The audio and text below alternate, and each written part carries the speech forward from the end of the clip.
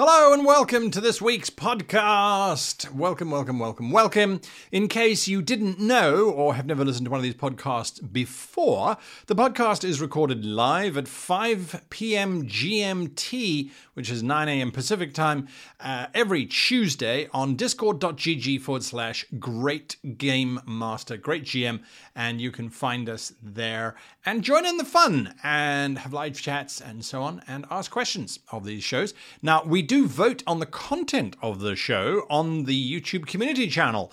If you head on over to the community tab, I should say, in the YouTube channel, you'll find I do a poll every Monday asking what this show should be about. So if you want to guide the conversation, come along and cast your vote there as well. Today we are talking about my two parties, my two groups that are playing in the same campaign, in the same world. And it's been an interesting journey. These are my experiences and hopefully will help you either to avoid the mistakes I made, to perhaps embrace some of the solutions I found to tricky problems, or to, well, just reflect on what an insane idea it is and to just never do it. Or maybe you do it on a regular basis, in which case this just hopefully will help you know that you are not alone in the trials and tribulations. All right, so I reckon the best place to start is to tell you a little bit about the campaign world so that you have some context as to what the player parties are going through. So it is in a world that I created a long time ago called Braxia, and this version of Braxia is set roughly 500 years in the past of my normal setting for Braxia, where dragons rule each of the different nations as gods. And they positioned themselves as gods 5,000 years ago, and no one has ever challenged it or lived to tell if they tried or not. And the dragons have basically just been these large overlords. Now, the dragons fight primarily one another, not personally, of course. They send their armies of loyal humans or elves or orcs or whatever the nation they happen to control into battle to try and prove who has got the best nation, if you will. Kind of like a World Cup series, only for war and violence rather than for sport. However, there was a group of small dissenters who decided that the status quo should change and that the old gods, the forgotten gods, of which there are 6, should be restored to power. Well, at least that is the basis of the campaign that I proposed to the two different role-playing groups. Did they want to be part of the rebel group, where they were fighting to destroy the dragons, or did they want to be part of the loyalists group who were trying to hunt down dissenters and traitors and make sure that the world continues as is? Well, the two parties chose literally opposite roles to play, and not by my urging. By the way, I presented it to them. It was their choice. This is how I run all of my games. They could have chosen anything, and that is how the game would have played out, but that's what they chose. So the rebels started running around trying to figure out just how they could possibly take on the dragons.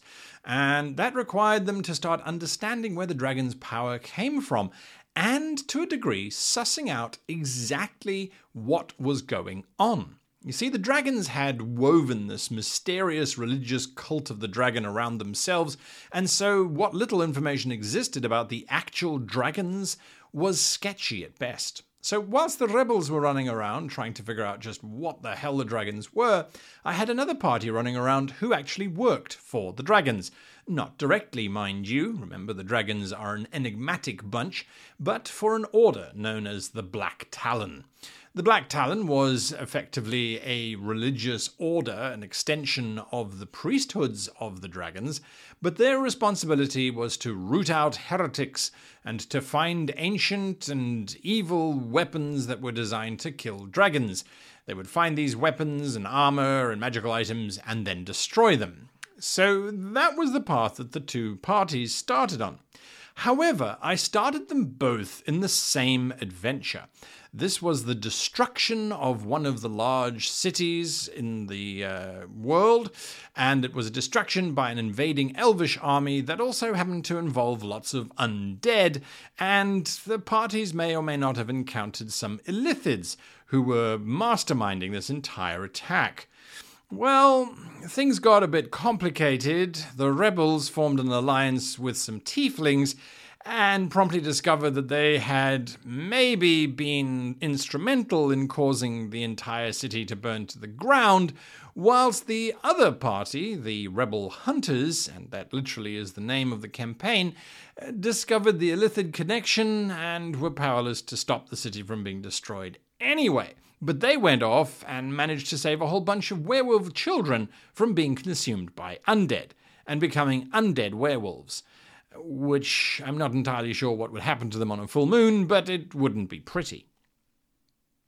With the groups happily split and heading in very different directions, I never once tried to steer them towards each other, although there were many times where the group would do something dramatic or of national interest in one town, and that information would filter through. So this is one of the things that I had to pay a lot of attention to whilst running these campaigns. And bear in mind, they are still running. We are nearing the end of the campaign. The players have now started to put into place the final solution, I guess, to the campaign. It is an epic campaign, so that means there is a giant nemesis which they are angling to try and defeat, but they are not there just yet.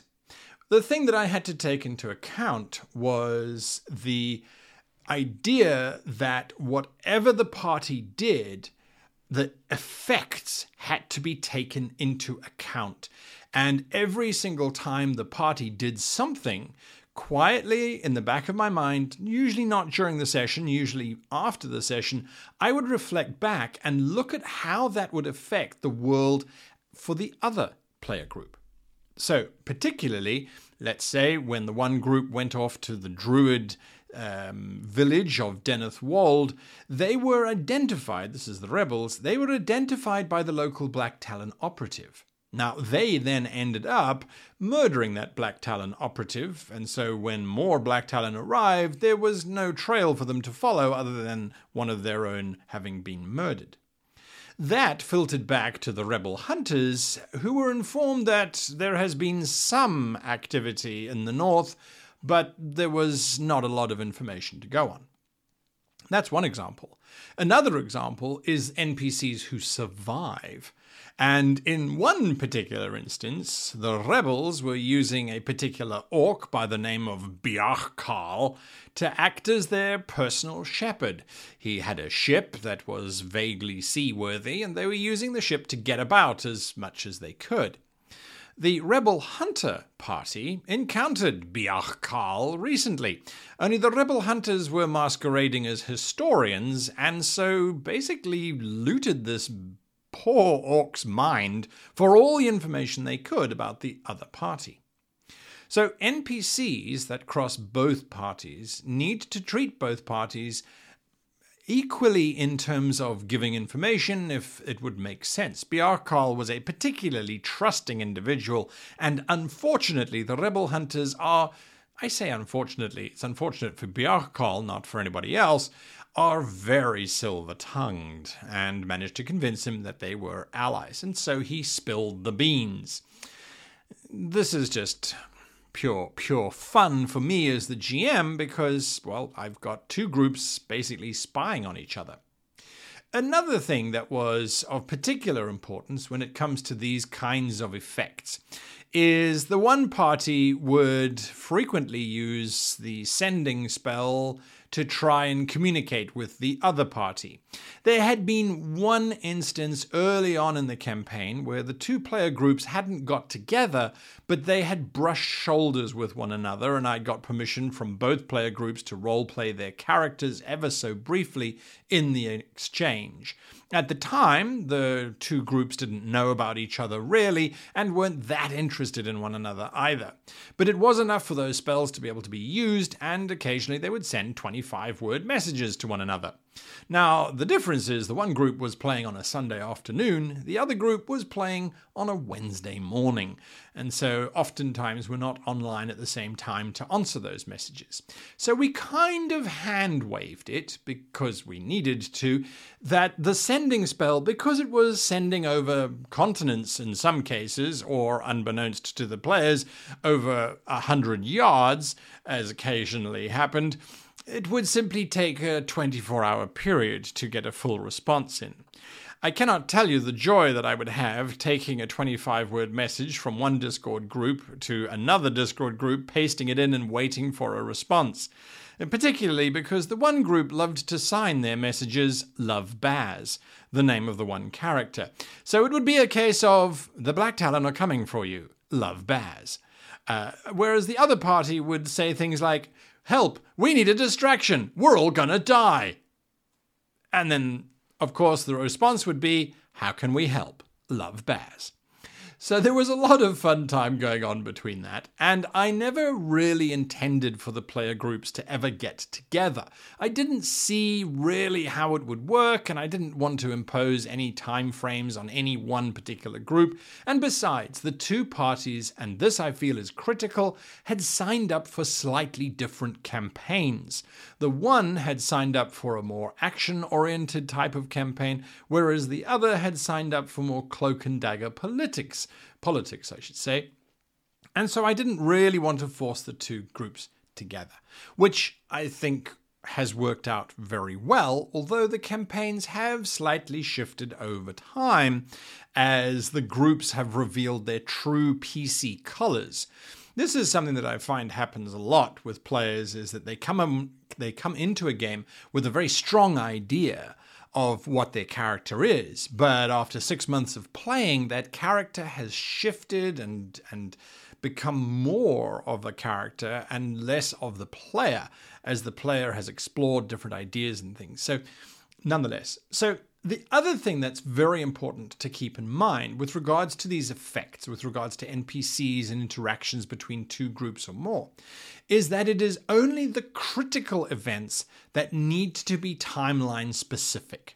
So, for example, when the one group recently just triggered an entire planet-wide planar travel anti-protection magic spell preventing any extraplanar communication or activity and banishing any extraplanar creatures to their relevant planes, that's a pretty big event. For that particular event, I tried to get the two player groups together. I successfully did it. We played on a Sunday. It was very interesting to watch. They did it, but I had given them explicit instructions that at the end of the session, they had to come up with reasons why their characters wouldn't stay working together. And they did very good jobs of that. Split apart and picked up the following week in their own private sessions and carried on from there. When on occasion major events have happened, like for example the rebels maybe causing the entire capital city to be turned into glass, they did manage to really anger one of the dragon gods, who just decided it was easier to annihilate the entire city than try and find 4 little PCs running around inside of it. That news got back to the other party pretty damn quickly. But of course, I've got 2 groups running, and one group could say, well, I'm going to take the next week to just take a long rest. How do I match those timelines? Well, quite specifically, I keep time fairly vague. I use it every now and again. It is a wonderful pressure tool, and we always need to have those little, if by the rising of the 3rd moon, the 5th son of the 12th child of the postman's wife's sister's cousin's uncle's daughter-in-law hasn't yet picked a rose from the bush, everything will end. Sometimes there are moments where we need those time frames, but the other players don't necessarily know what's going on in terms of timelines, so you can compress and expand as you need to. Think of this very much as a cinematic moment. It is literally the speed of plot analogy that is used often in filmmaking. How long does it take to drive from one side of New York to the other side? Well, it could take an entire movie's worth, or it could take literally a few seconds. It really doesn't matter. These are not things that are super critical. So as GMs, we don't need to be super critical of these things either. If you did do that, unfortunately, things would quite simply grind to a halt. The one group who have a tendency to make decisions faster or who take naps or rests more frequently would simply get ahead in any kind of logical calendar, and it just wouldn't be practical to keep track of them. You'd either have to rein back the group and say, well, no, you only get one day. You can do this in one day and you can't take more than one day. And I think that would kind of defeat the idea of the campaign in the first place.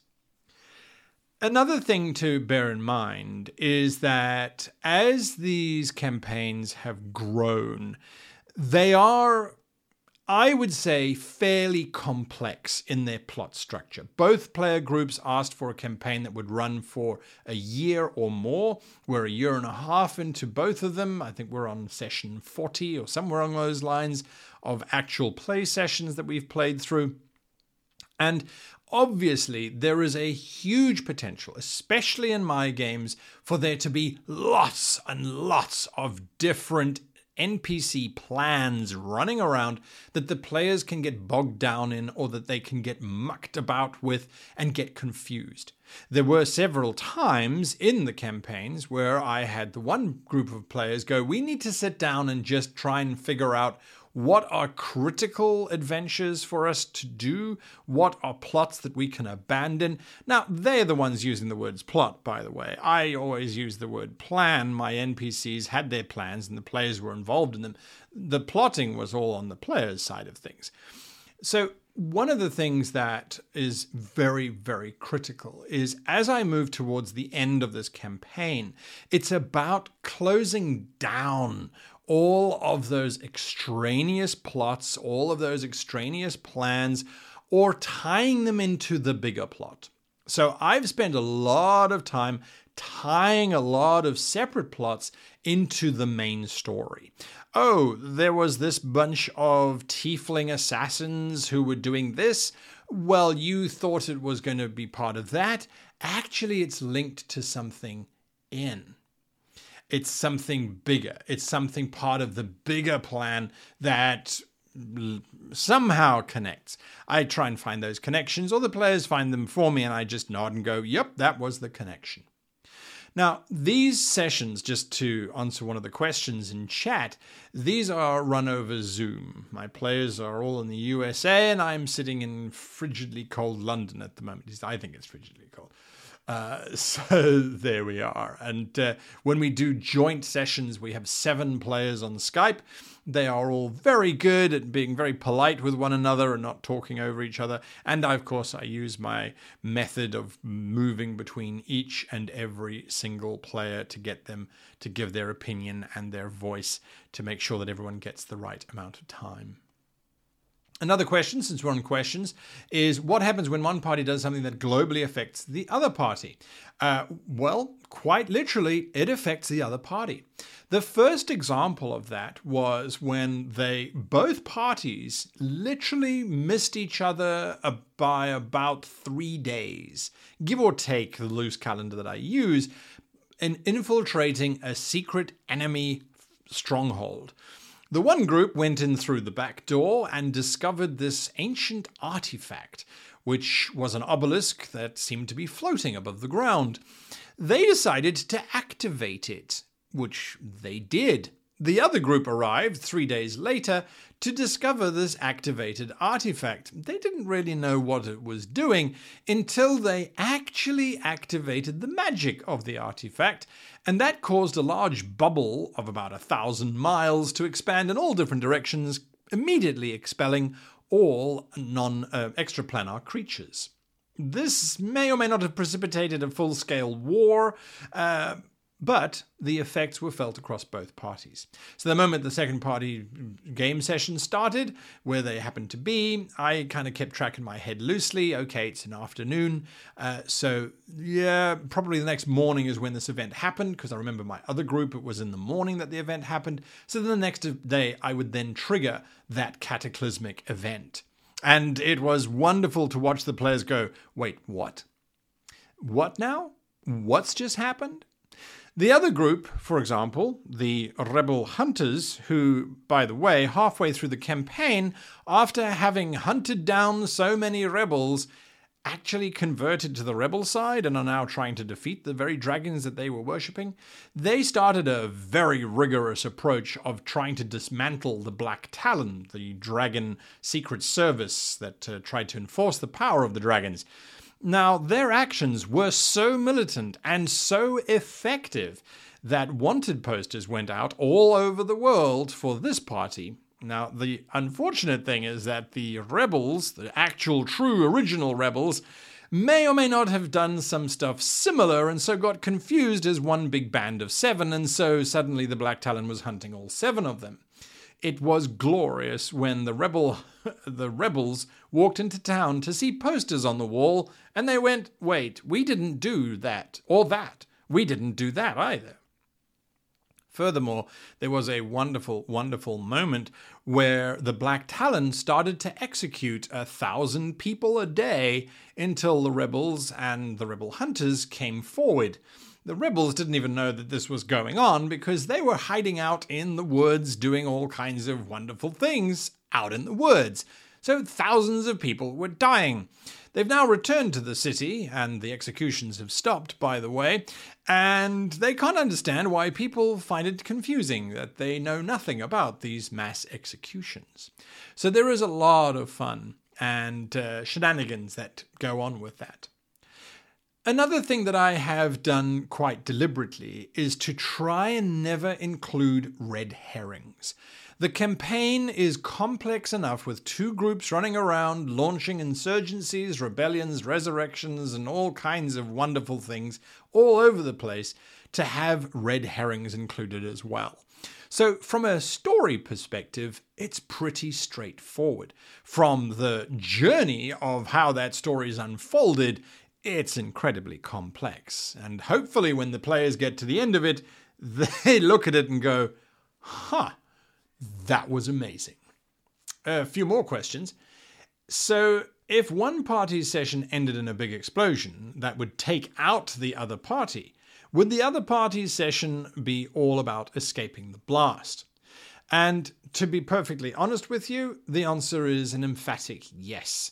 That is exactly what would happen. As a matter of fact, and hopefully none of my Sunday players will be listening to this, the Wednesday players, the Rebel Hunters, may or may not have accidentally released an ancient water elemental the size of an ocean into the middle of a desert nation. This ancient elemental is now turning that desert nation into a water-based nation, and the other group are about to find out when a large tidal wave comes towards them. So there we go. Another question, do you think when the campaign ends you will have both groups together fighting the same cause? Aha! Well, this leads me to my planning in terms of this entire thing. Because both groups individually started these campaigns, it makes sense in my head to have them individually conclude these campaigns. They're both hunting the dragon gods, but they have discovered over the course of their adventures there are only a few left. The idea that there were dozens of dragons in charge was apparently a fabrication that the dragons perpetuated to make them seem more powerful than they are. As a result, the 2 groups can happily go off and hunt dragons together. But once they have defeated the dragons, there will need to be a session where the 2 groups get together and decide the fate of Braxia. Because there is a large power vacuum which is currently sweeping across the nation. The party have basically exposed the dragons for the liars that they are. The dragons are not yet dead and have all fled to go and do something against the party. The parties don't know what yet. But there's a giant power vacuum, which both parties are now starting to experience. The other thing is, because this is an epic campaign, both groups are effectively in command of some significant resources. The one group was very good at convincing individuals to join their cause. They have a stable of about 35 NPCs, give or take, that they turn to for help and reliance upon a spy master, a sky captain, a religious fanatic, teleportation specialist, and so on. The other group was quite good at gathering nations and armies about themselves. And so the two have had quite different journeys. What I've done to try and balance it out, because, well, how do you balance out the PCs basically having the entire Orcish war nation at their beck and call? What kind of magical item would balance that out? Well, I've given some pretty powerful relics to the other party, who don't have entire nations behind them. Maybe they do have a small army of ogres, however. Let's look to see any other... yes, there's another question. When running multiple groups in the same campaign, what form of note-taking do you take to keep facts straight? This is the joy of using the NPC planners to really drive the campaign. So I know what my dragons, the ultimate nemesis of these games, are doing.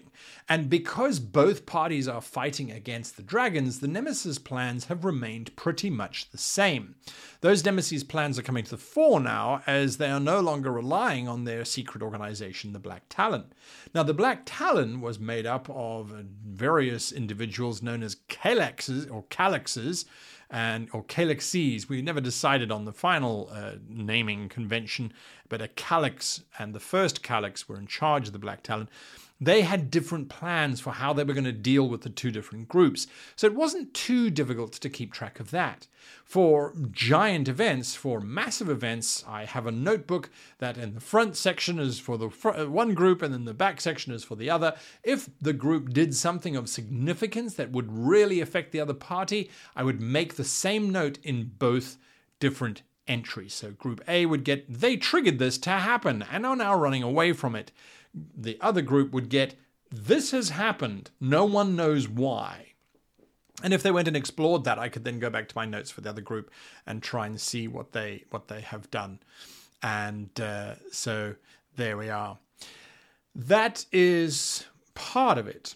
Now, another part that I wanted to talk about very, very briefly is in terms of the overall approach to ending this. So I've spoken about them both trying to kill the dragons and that sort of thing. There are power vacuums that are forming, and the parties are forming political lines as well to try and see who is going to do who. But recently, the one group have ventured the idea that, well, why should they help bring back the old gods who were defeated by the dragons? Surely if they can defeat the dragons, well, then they should rightfully become the gods, or at least one of their member. Remember the character who signs off every sending message with "Love Baz"? Well, Baz's name has been put forward to become a god. That's an interesting one. Now, the other party, just to be clear, they've entreated the ancient gods for help and have also spurned the ancient gods. I have no idea what's going to happen at the end of the game, but all I can tell you is that the ancient gods definitely know that this is happening. Remember that whole omnipresent, omnipotent type of thing that gods have got going? These gods, by the way, were not affected by the planar bubble that was created around the planet, as gods are linked to the plane in which they are worshipped in my game world. So the gods of the plane, the prime material plane, it's a D&D campaign, they are stuck on the prime material plane. That means if you go to the celestial planes, there are different gods there that rule the celestial planes just as much as there are different gods that rule the hellish planes. And they can't really, well, now none of them can get into Braxia except for the ones that are based there already. The end game, whatever that turns out to be, is on the horizon. I would say maybe the next 3 to 6 months, depending on what the groups do. I don't know.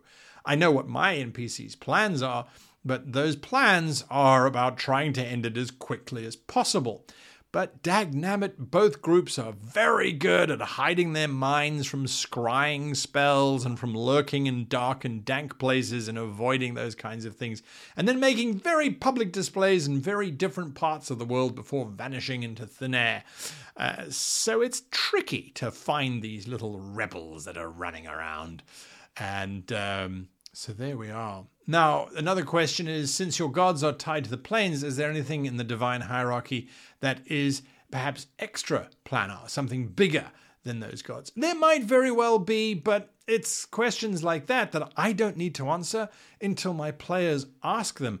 And even then, in this particular instance, I don't think that I would say that they are there, that there's a bigger, higher power watching all of this play out. I feel like that's just adding more politics to a religious layer of cake that just doesn't need to be there. I don't think it would add anything to the campaign, especially because I'm now in the wind down where the player characters are determining how this campaign ends, no longer the NPCs are running it. So to introduce another NPC force or faction in the form of higher gods, I think would just muddle affairs. That's how I run 2 parties in one campaign. Thank you for asking your amazing questions. There's one more that's come in which I think is very important.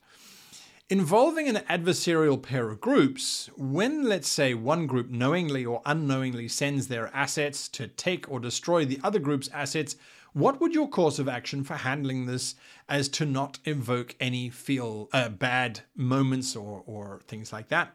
Well, the rebel hunters completely annihilated the devils that were in an alliance with the rebels. This caused quite a lot of complications. It was, thankfully, well, let's just say a bittersweet parting for the rebels who may have overcommitted to those devils and that particular alliance. It was an interesting one. However, if the 2 parties ever did go head-to-head against one another, both of my parties knew when they were getting involved that this was going to be 2 parties in the same campaign world, and that there were significant risks that the 2 parties might interfere with one another, potentially steal one another's NPCs, or even murder or assassinate one another's NPCs and disrupt plans and the like. That hasn't really happened, as the 2 groups quite quickly learned that it was better to share and to work together than it was to work as individuals. That's it from me this week. Thanks for hanging out. That half hour went by really quickly. I hope you have an amazing week. I hope your role-playing sessions are cool and full of amazing and wonderful events over the next week or so. And until next Tuesday, I wish you and yours the very happiest of gaming.